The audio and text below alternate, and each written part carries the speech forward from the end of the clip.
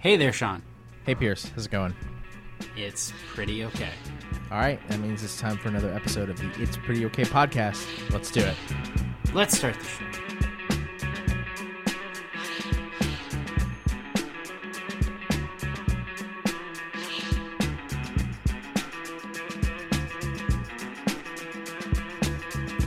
All right, Sean. So when this comes out, first of all, Kevin is here with us. Kevin, do you want to say hello? Hello. Hey, Kevin. And you're here with talking to Max, who has just been gone for a while. So I'm glad we could bring you two together. Hello. Dream team. Yeah. But I, when this comes out, will be on a trip myself. And Sean, you have just returned from a trip that I am excited to hear about. Yes. You will be headed off to another nation that exists internationally. I headed to... Which is where all other nations exist. See, that's funny you say that, because I headed off to another nation within the United States, the nation of Tejas. Oh, is that... But if it's Austin, is it really Texas? This is a good so question. So Texas is a different country. Is Austin a different country within the country, or is Austin just a part of the United States? Or is it like the Vatican? No, we've gone too far. We've gone too far. Well, we haven't gone that far. You just went to Austin. It's like a 3-hour flight. Yeah, thereabouts. So my brother and I took a little trek down to Austin to go visit our sister and to go to Austin City Limits, which is a big old music festival that happens every year across 2 weekends. Yeah, it is. And I mean, I've never been to a music festival. Kevin, I assume you haven't been. Oh, I went to a couple of Ozfests back in my middle school Yes. days. Really? Yeah. Metal. Man, that is... Where did they even have those? They have those at Merriweather? I went to Pittsburgh for it. I went with my cousin, but they had them at... well, what was it called before Jiffy Lube Live? What was it called before that? Nissan Pavilion. Yeah, okay. That's exciting. Which is more suited, unfortunately, to tailgating by underage people as they drink before country concerts, which causes a lot of problems, as you might imagine. But does it now? I would assume that in Texas, specifically in Austin, it is much more wholesome experience. No, I don't know what the hell you're talking about. We forgot to ask Max. Max, have you ever been to a music festival? Not a significant one, no. Oh, this is curious. But anyways, I mean, so I think generally I'm very curious, Sean, because I have reservations about going to music festivals, and for reasons that I think we've discussed before, and this is your And I opportunity. have them too. Yeah, and this is your opportunity, I think, to sway me otherwise. Well, okay. So I think we have a lot of the same reservations. While theoretically you are getting a huge discount with a music festival ticket as opposed to paying to see all of those artists in an individual concert, you're not really getting full concerts from any of those bands. They're playing for maybe like an hour. It's a long process. So you're outside for a physically long time. A lot of it you'll be standing up and walking around. Typically, food and drink in these situations are not really known for being economical. So those are all valid concerns, and I share all of them with you. Despite that, I encountered relatively few of these on my trip to ACL. We had a tremendous hookup, for which I am very grateful. And we were guests of the events company that puts on Austin City Limits. Oh, so that's a good deal. We had access to, kind of like a VIP, a quote unquote VIP guest area that offered some free drinks, the nicest portable bathroom I've ever seen in my entire life. Note that I said portable bathroom and not like porta potty. It was a legit portable like public bathroom. Yeah. And even some free food and some places to sit down. So was living a pretty swank festival life, as it were. So I would say that honestly, I've kind of, far from trying to sway you, I think I've swayed myself into that. I don't know if I can ever go to another music festival unless I have that level of accommodation. Yeah, I mean, it's so. But it was a great time. It really was. It was a lot of fun. So, I think that as far as the music, that's kind of the first thing I want to get to. And Kevin, you might even be able to speak to this because you've been to some festivals before, or you've been to Ozfest, which, I only know so much about it. But, so, not this past summer, but the summer before, I went and saw at Merriweather a couple different bands. XX was there, and then Spoon, who was also an opener for Belle and Sebastian. And one of my frustrations with that, it's kind of a silly frustration, but I think you probably got it at these festivals too, which is Spoon is not the headliner, so it's not like Spoon can do an encore, and it's not like Spoon can play for an hour. And I was ultimately there for Spoon. I really appreciated Belle and Sebastian. I recommend people go see them. But when you have these circumstances of these festivals with these time slots, and when you are not the headliner, and you've got this cornucopia of people who may or may not be there for you, unlike these smaller venues where you're not getting a discount, I'm concerned about the freedom of their performance, and it might not be a typical performance. I know you saw St. Vincent. Of you. I know you saw St. Vincent, who I've seen twice in the last year, and I have a sense of how her sets were, and I really enjoyed the freedom that she had. So, kudos to you for being a noble man who's worried about the artists. I think if any of them were worried about that at all, they would say, I'm not doing festivals. But they're all doing festivals, so they don't care. And I would also say that these things are scheduled actually really well for the most part. So it's not something, they're not playing encores because St. Vincent's not playing a 2-hour set. She's got an hour. But there's not something coming right behind her on the same stage. So it's not like she's being hurried off. You just, you do your time. You play the time that you get. And that's fine. And I don't think it takes away.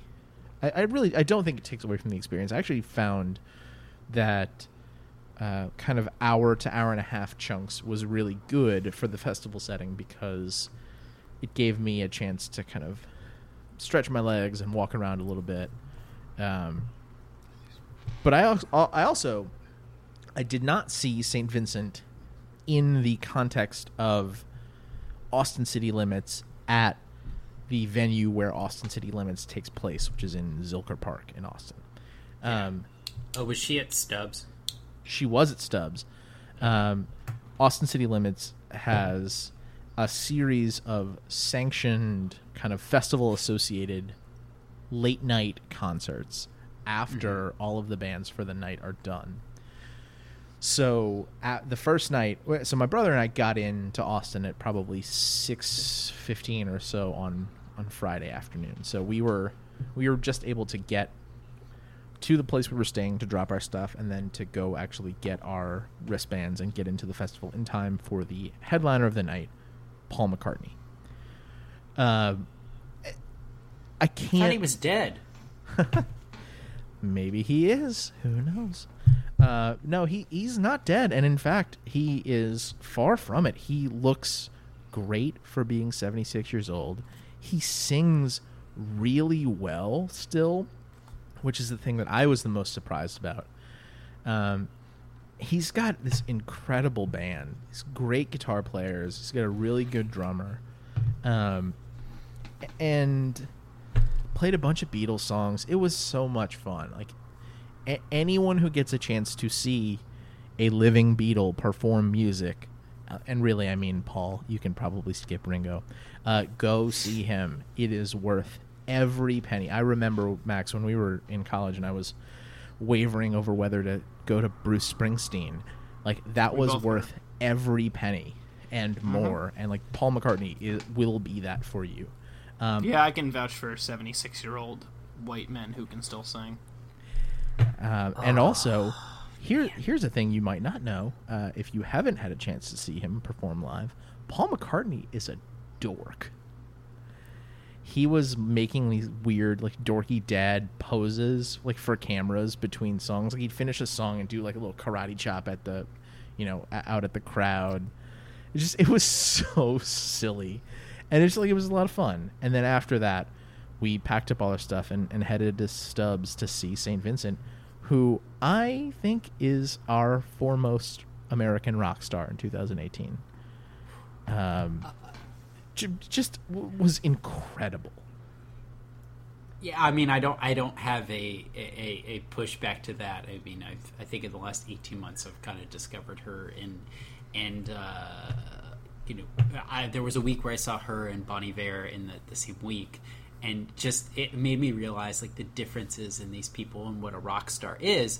And I think that one thing that's fortunate, you mentioned Paul McCartney and you mentioned St. Vincent, and you saw them on these large stages. I think at this point in time, I mean, Glastonbury sold out in I think 30-some minutes the other day. Without a list of who was even going to be there. People just bought the tickets. That's amazing. Yeah, so these are kind of the foremost places to define what rock stars are. It's different. I mean, you're still a rock star to an extent if you play in Madison Square Garden, but as Max can attest to, they also do esports in Madison Square Garden. So, maybe music festivals are the place you decide if you're a rock star or not. And so that's one thing that I'm definitely not used to. I mean, Kevin, you have a sense of rock stars to a bit, and I think Sean does now too. Which is, this is a different venue. This is a different mindset that maybe I'm not as familiar with and maybe should embrace. But Kevin, you've seen Metallica. Sean, you have now seen Metallica. I have. These are rock stars, and this is something that an experience that I am not familiar with. I mean, I saw St. Vincent I saw them at the Anthem, which feels really big, but it is no outside in Austin situation. Okay, so let me. I'm glad you brought up Metallica and sound, because I want to talk about a dichotomy that I experienced on Saturday. On Saturday, I saw some bands that were really great. Japanese Breakfast and Blood Orange both put on phenomenal shows. Blood Orange, Dev Hynes is a really, really talented musician. Go listen to Negro Swan; it's very good. Yes. But what I want to talk about is I experienced a band that I think is fine on recordings, but I actually don't necessarily think sounds very good. And one that I think sounds really great on recordings, but their sound didn't quite catch me in that live setting. Churches was fucking fantastic live. I was talking about this with my brother after the show, and he said something that I thought made a lot of sense, which is that with kind of the range that the synths that they play are in, and their singer's voice, they sit in kind of the same frequency range, so they really kind of fight with each other on a recording. In this live setting, they were much more sort of bass focused. They were much louder and more distorted and more aggressive. And Lauren Mayberry was just kind of dancing around the stage like a wild person.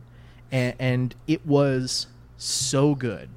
They were really, I didn't expect that much. I hadn't heard their new album, but I had heard that it got pretty mixed reviews. People weren't super jazzed about it. And I heard them live, and I was blown away. They were awesome. On the other hand, I only stayed for about half an hour of Metallica, but I was a little disappointed. They're really really good at their instruments. They are really really good at playing loud, fast, heavy metal. But we were really far back from the stage, and like the focused, tight, fast guitar playing, like it doesn't translate all that well to being in the 117th row, in my experience. Yeah. So I'll step in a bit here. So two parts of that make me think of. First off, Metallica's old, and so they are. That is true. That's part of it. So they have to play these very high energy songs, and that's kind of what they build their. That's what the bill is it's high energy music, and it's tougher when you're older.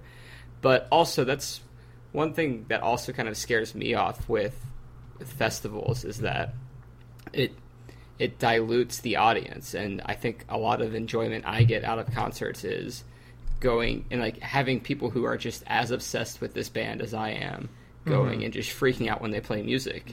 And so it's like, oh, Metallica's playing, but like I'm not going to get everyone else in the building just like stoked for Metallica, and it doesn't matter how much they suck because we're all just obsessed with this band. So that makes sense. So that's one thing with festivals that I prefer one-off shows, but then at the same time, if you get some other bands that you're mildly interested in, and you wouldn't go, make a trip just for that. It's nice to get those. And I think that's a great point, Kevin, because I also enjoy going to the more specialized show or traditional show where it is one person performing. They might have an opener or two, as opposed to this where you got 5 people in a row that could have just these rabid fans, and there's some exchange, or you are a person that's like, I'm into all of these, fine, but I might not be completely into one. And there's something to be said about people that are too into bands. I just went and saw Future Islands, and the very end of the show was kind of tainted, and hopefully I'll forget about it, but that guy came and like jammed in there in front of us and just did a selfie singing on the whole time. It's like, I didn't come here to hear you sing, you twat. So I think it's twat, actually. So anyways, you jerk. And so I think, Sean, you mentioned the multiple stages and the sanctioned ones, and I think of South by Southwest, and I haven't been, but I understand that it is more, Fader. The Fader has a stage, and this place has a stage, and everything, and so that's still a festival, but you have multiple stages that are spread out. I mean, do you feel like the not saturation, but the kind of not having those rabid fans, it had an effect? So let me answer that by kind of redirecting and saying that I, on Sunday, experienced a show as part of this festival where everyone that was participating in this particular event was locked in and was totally into it. And it was not Parquet Courts, who I saw on Sunday and really enjoyed. They put on a great show. The new stuff sounds really good live. It's a band called Khruangbin, who I'm going to use for the music for this week. Khruangbin is a 3-piece band from Houston who are really influenced by like Thai and Middle Eastern funk records. And I have never seen a denser concentration of white people sway dancing. I think it's a smaller version of what you guys saw at the Phish concert. Everyone was totally hypnotized. I mentioned that St. Vincent is our foremost rock star. I left that tent firmly convinced that Khruangbin is likely the best band we have, just like the best at performing music. It's just a guitar player, a bassist, and a drummer, and yet they are incredibly groovy and funky. They have a sort of medley that they do where they do kind of instrumental versions of like 90s and early 2000s hip-hop and R&B songs, including Return of the Mac and like It Was a Good Day by Ice Cube, and it was awesome. If you give that band a horn section, they will take over the world. So that was a really neat experience, and I think that's something that happens a lot at these festivals. You mentioned the spread out and kind of the dilution of the fan base, and I think that happens more on like the headliner stages, where there's just they're putting the main bands of a day there, and there's more people, so inevitably you get people that are kind of not super fans.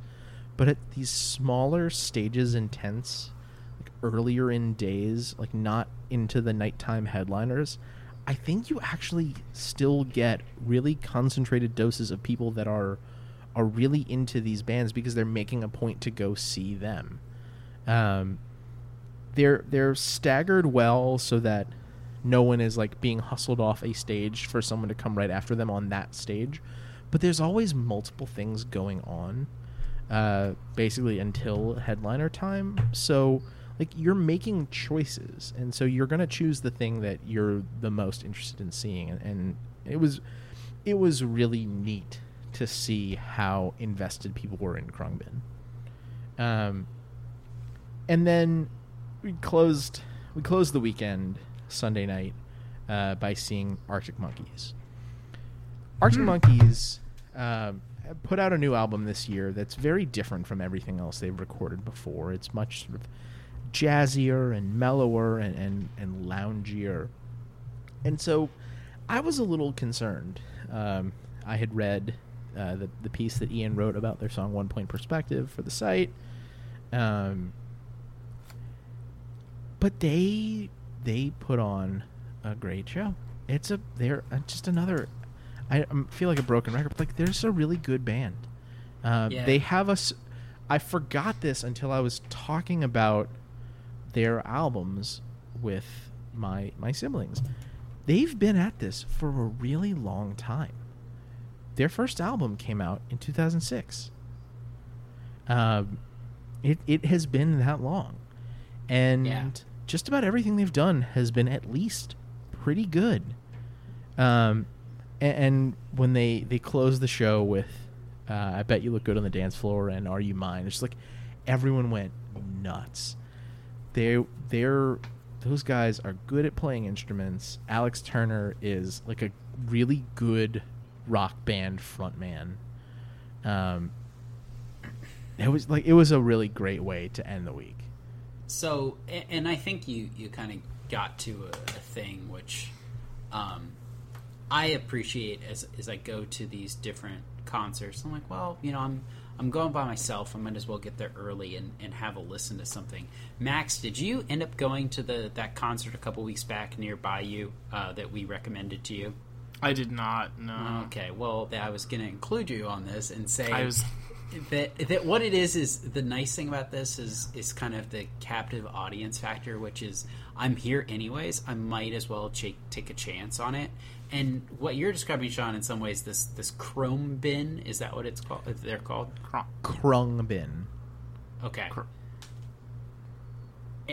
In any case, it's the why not factor, and I think that can be really rewarding when you don't have any expectations, and all of a sudden you're like, excuse me, this is really cool. I mean, Kevin, you saw Coheed and Cambria last year, which, speaking of people that have been making music since 2006,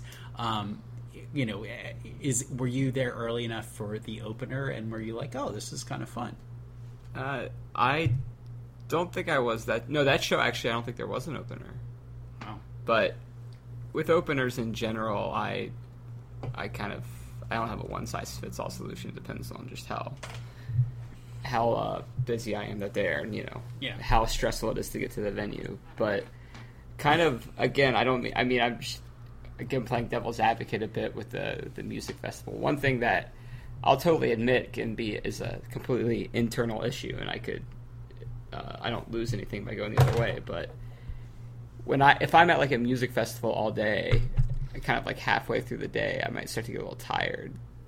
And I'm like, well, I'm here, so I should like go try out these bands that are like playing. But really, I'd probably feel better if I just kind of like went and rested for. I mean, I know how people and keep going at places like Electric Daisy Carnival and Burning Man. But Yeah, sorry. I guess I didn't explore those avenues, but I don't like the angst that comes with like, oh, do I go see this band that I may or may not like versus like, oh, maybe I should just go get some food and sit and chill. So what we did, these festivals are running from like 11 until 10 every day.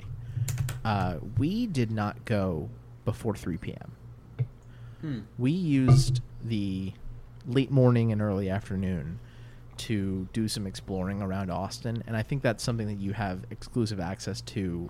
Like, you can't do that if you go to something like Bonnaroo, where you're camped out in the middle of nowhere.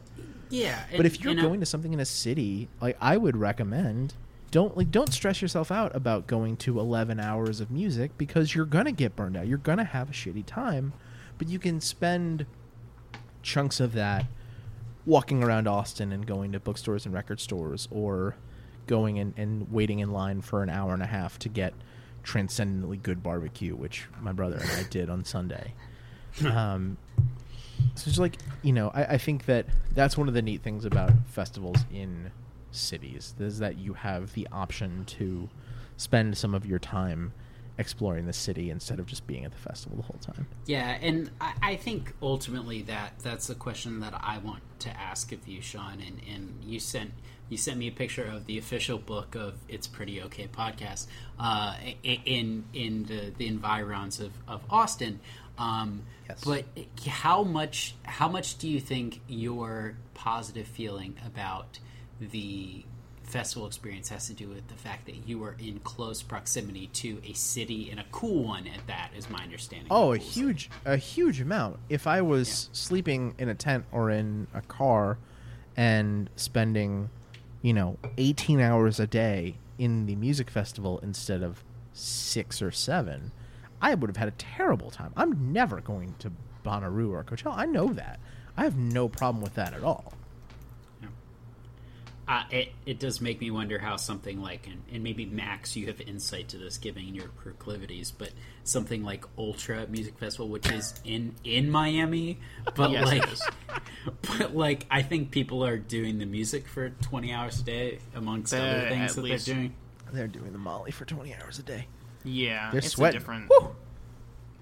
Yeah, I actually just had a discussion with someone who has Berlin is famous for some of their clubs. It sounds like that. A lot of fun. Yeah, if you're into that kind of thing.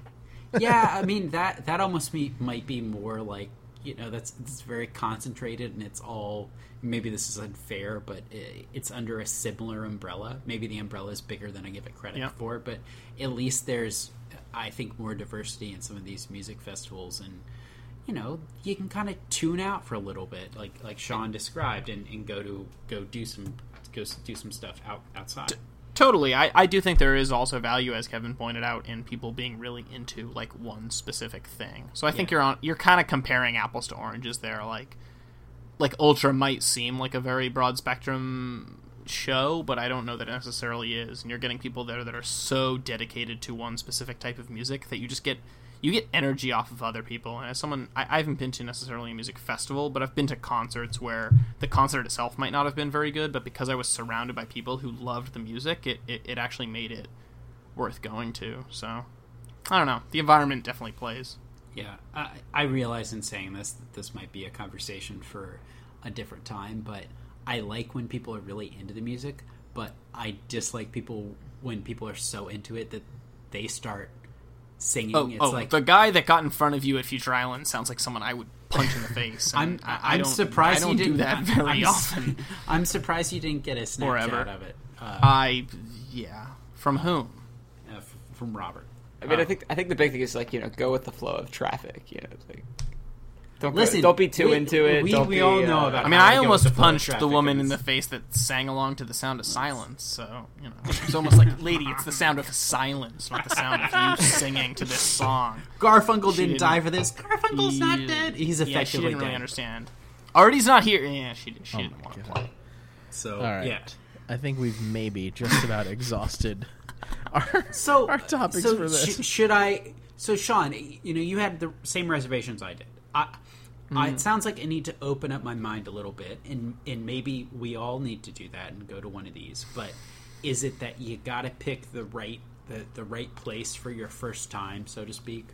Yeah, I mean, to be fair, it wasn't exactly my first time. I mean, I'm from New Orleans. I have a history of going to Jazz Fest, so I'm at least surface level familiar with music festivals. It's not a huge one, but it's a reasonably significant event. But yes, I think that if you have the opportunity, if you want to dip your toe into that water, I think doing it at a festival like ACL or Jazz Fest as opposed to something like Bonnaroo, like, that's a really big commitment to make, and I think you kind of have to really have a specific mindset about how you want to do something like that. So are you separating those because they're in a city, or I why are you drawing the line there? I'm just curious, as someone who's also like, I like music, but a festival kind of intimidates me. So I get that. I think it's like a marathon versus ultra marathon thing. Like they are both kind of intimidating, but one of them you have an out in that you can't camp at the festival, so you have to like you've got to be staying somewhere in the general New Orleans area, and you go do things outside of the context of the festival. Something like Bonnaroo, you are jumping. There's no dipping your toe into Bonnaroo. You dive in or you don't go. No So- half measures. Exactly. Don't half-ass two things, whole-ass one thing. But yes, I would recommend Austin City Limits. It's a good time in a neat place. So go do neat things in neat places. Like that's not hard. So, question is Warped Tour still a thing? I think they retired it this year. Actually. As of last year or this year? This Wow, year. it lasted that long. This year they did their Yeah. last like full multi-city Warped Tour. Yes. Has it been the same thing this whole time? Like I just know like it was the like middle school rock band thing. I mean, I think they've just Did been trotting the same 27 bands out for 10 years. Okay. Yeah. Well, you can't go to that, unfortunately. I'm but- not going to pour one out for Warped Tour. I don't think I am either. But I will. That respect. I will say, go to Austin City Limits. Go visit Austin, Texas. It's a cool place with cool stuff going on. And if you have a chance to see Paul McCartney, St. Vincent, Japanese Breakfast, Blood Orange, Churches, Parquet Courts, Krungbin, Janelle Monáe, or Arctic Monkeys live, do that shit. Or if you have access to a time machine, maybe go back to the early 90s and see Metallica, or late 80s. Yes, that works too. That's a perfect note to go out on. If you have thoughts on music festivals or using time machines to see Metallica as opposed to any of the other things you could use a time machine for, come find us on Facebook or Twitter at PrettyOKPod and let us know what you think. Okay, now that we've kind of let me cook and ramble for a long time about a music festival, it's time to let our resident rambler clear his soul, clear his conscience. It's Pierce Asari. What are you apologizing for this week? I man? was born a rambling man. So, Max, are you familiar with Sudbury, Massachusetts? I'm familiar with Sudbury, Massachusetts. Yes. Is it near you? Well, and everything. Everything is near. Okay. Do you now? I haven't verified it yet, but do you know who the most famous person from Sudbury, Massachusetts is? No. Okay. Well, if I said that this person was apparently worth a net worth of $60 million, like, do you think that they're pretty high up there on the Sudbury rating, the list? Probably in the top 5. Probably top 5. Okay. Well, so it just so happens that I encountered one of these people at a crosswalk in Georgetown not that long ago. and you weren't with me, but you were with me later that day, Max. And in the Was it the Moo? No, but close. So, in the spirit of this music festival and white people swaying and everything else, I am reflecting on it. Sean was actually there.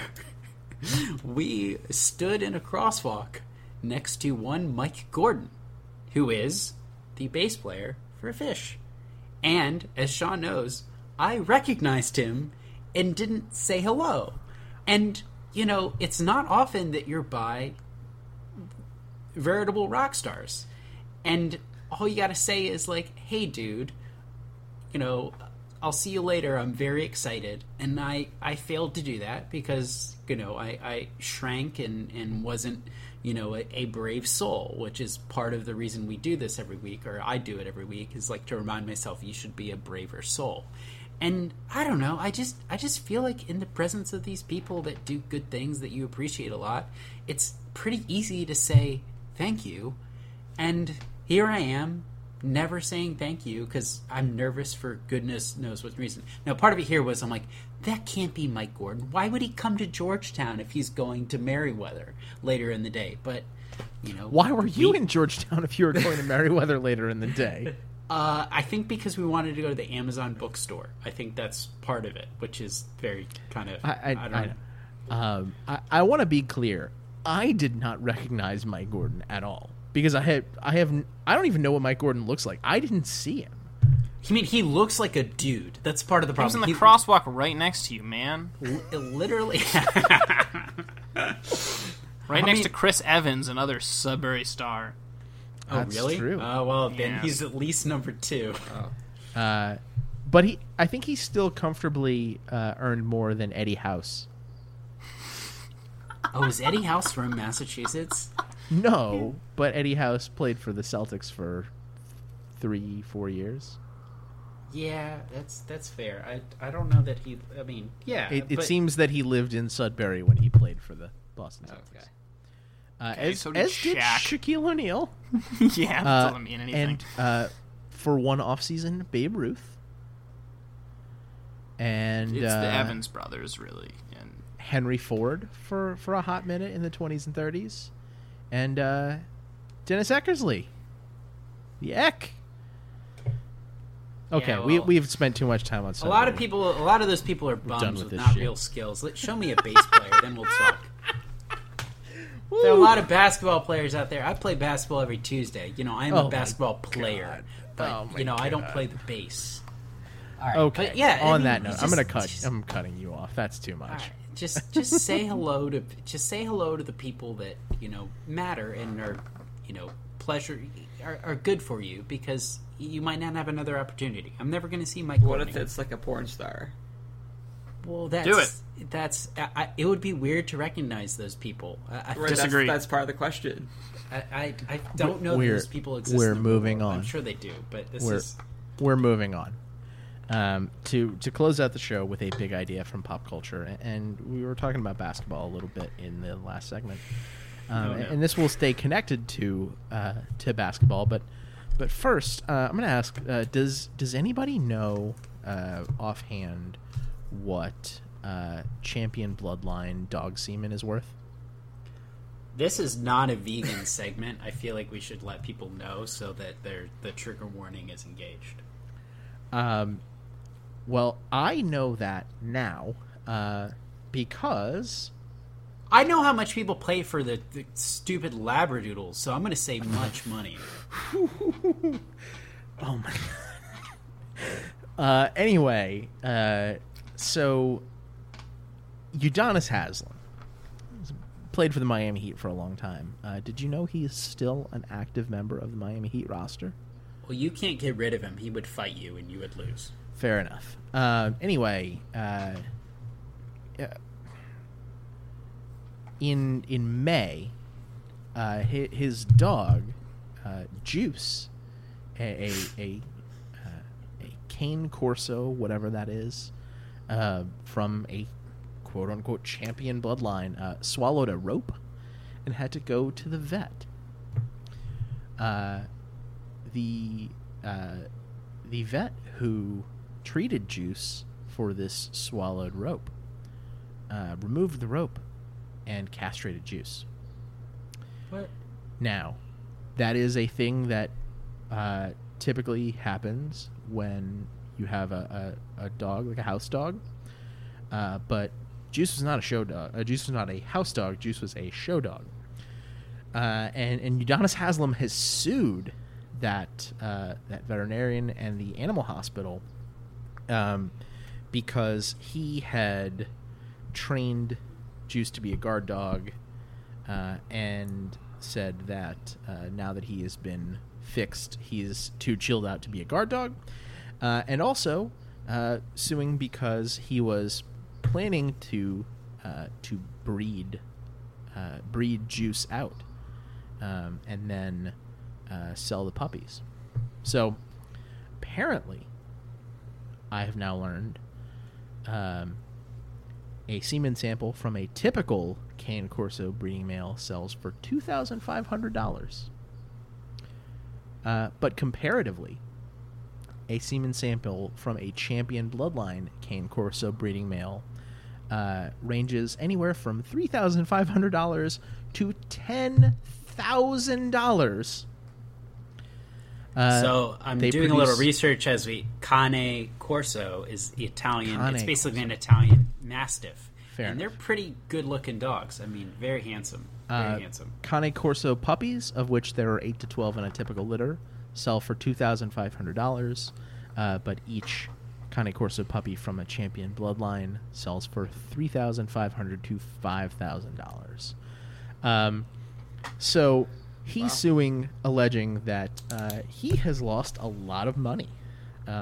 And also says, because this whole lawsuit is posted on the internet, the castration of Juice would constitute the tort of battery if it had been performed on a human.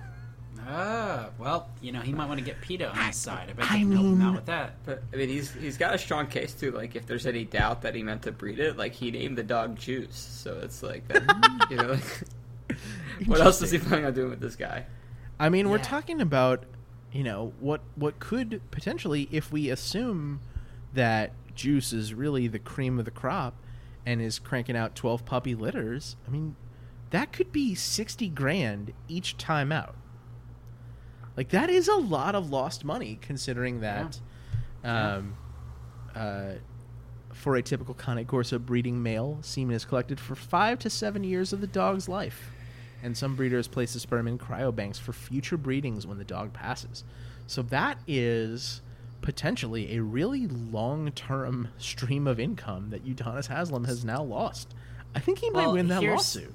Well, he's going to be making NBA salaries until he dies. Well, So here's my concern, though. Udonis Haslem, someone who went to the University of Florida and was a student athlete nominally. How much money is Juice going to get out of this? Is only his owner going to make money out of this? I think that there should be some fairness in this. I will say again, Juice is a dog. Juice is a dog. Well, we're all dogs at some point when people are making money on top of us. Okay? I bet Juice lives better than all of us. That is the most truthful part of this podcast so far. Yeah, Juice definitely lives a better life than all three of us. 4 of us. Good point. I don't know. Juice ate a rope and then had to get surgery, so I don't know. I mean, I think that part of Juice's life was probably pretty terrible, but like the day to day. It's been a minute since I ate a rope. The day to day, I don't know. Could be pretty neat. Anyways, all I'd say in this is adopt dogs, because there are a lot of dogs that need homes, and there are a lot of people that can give love to dogs out there, as opposed to getting these very awkward situations with your Italian Mastiff in a veterinarian. Yeah, that's a good way to take it, because we spent way too long talking about dog semen. So thank you for wrapping us up. And on that note, that is the end of the podcast. You can find us at Pretty OK Pod on Facebook or Twitter, or at our home on the web, www.prettyokpod.com. You can subscribe to this feed so you'll never miss an episode. They show up every Tuesday without you having to go looking for us. We are on Apple Podcasts, and now we're on Spotify, guys. Kevin, we're on Spotify. Did you hear that? Have you heard the good news? I don't have Spotify. What? Do you use Apple Music? Amazon. What? No. Did you also have a Zune? No, I did Yeah. not. All right, I have a good did. reason for Do they this. mail you Did you music have a every Zune? day? You get it same day delivery? Yeah. Or is it one day? Okay. It's the only one that gets through my little work filter, whatever All it right, is. that's fair. Anyway, if you subscribe to the feed, please do us a favor. Leave us a rating, review, comment, that sort of thing, or tell a friend about the show. We'll be back again next week, as always, to talk about something else. Thanks to Kevin for joining us this week. Yep. Until then, I'm Sean. I'm Pierce. Max. Thanks for listening. Bye.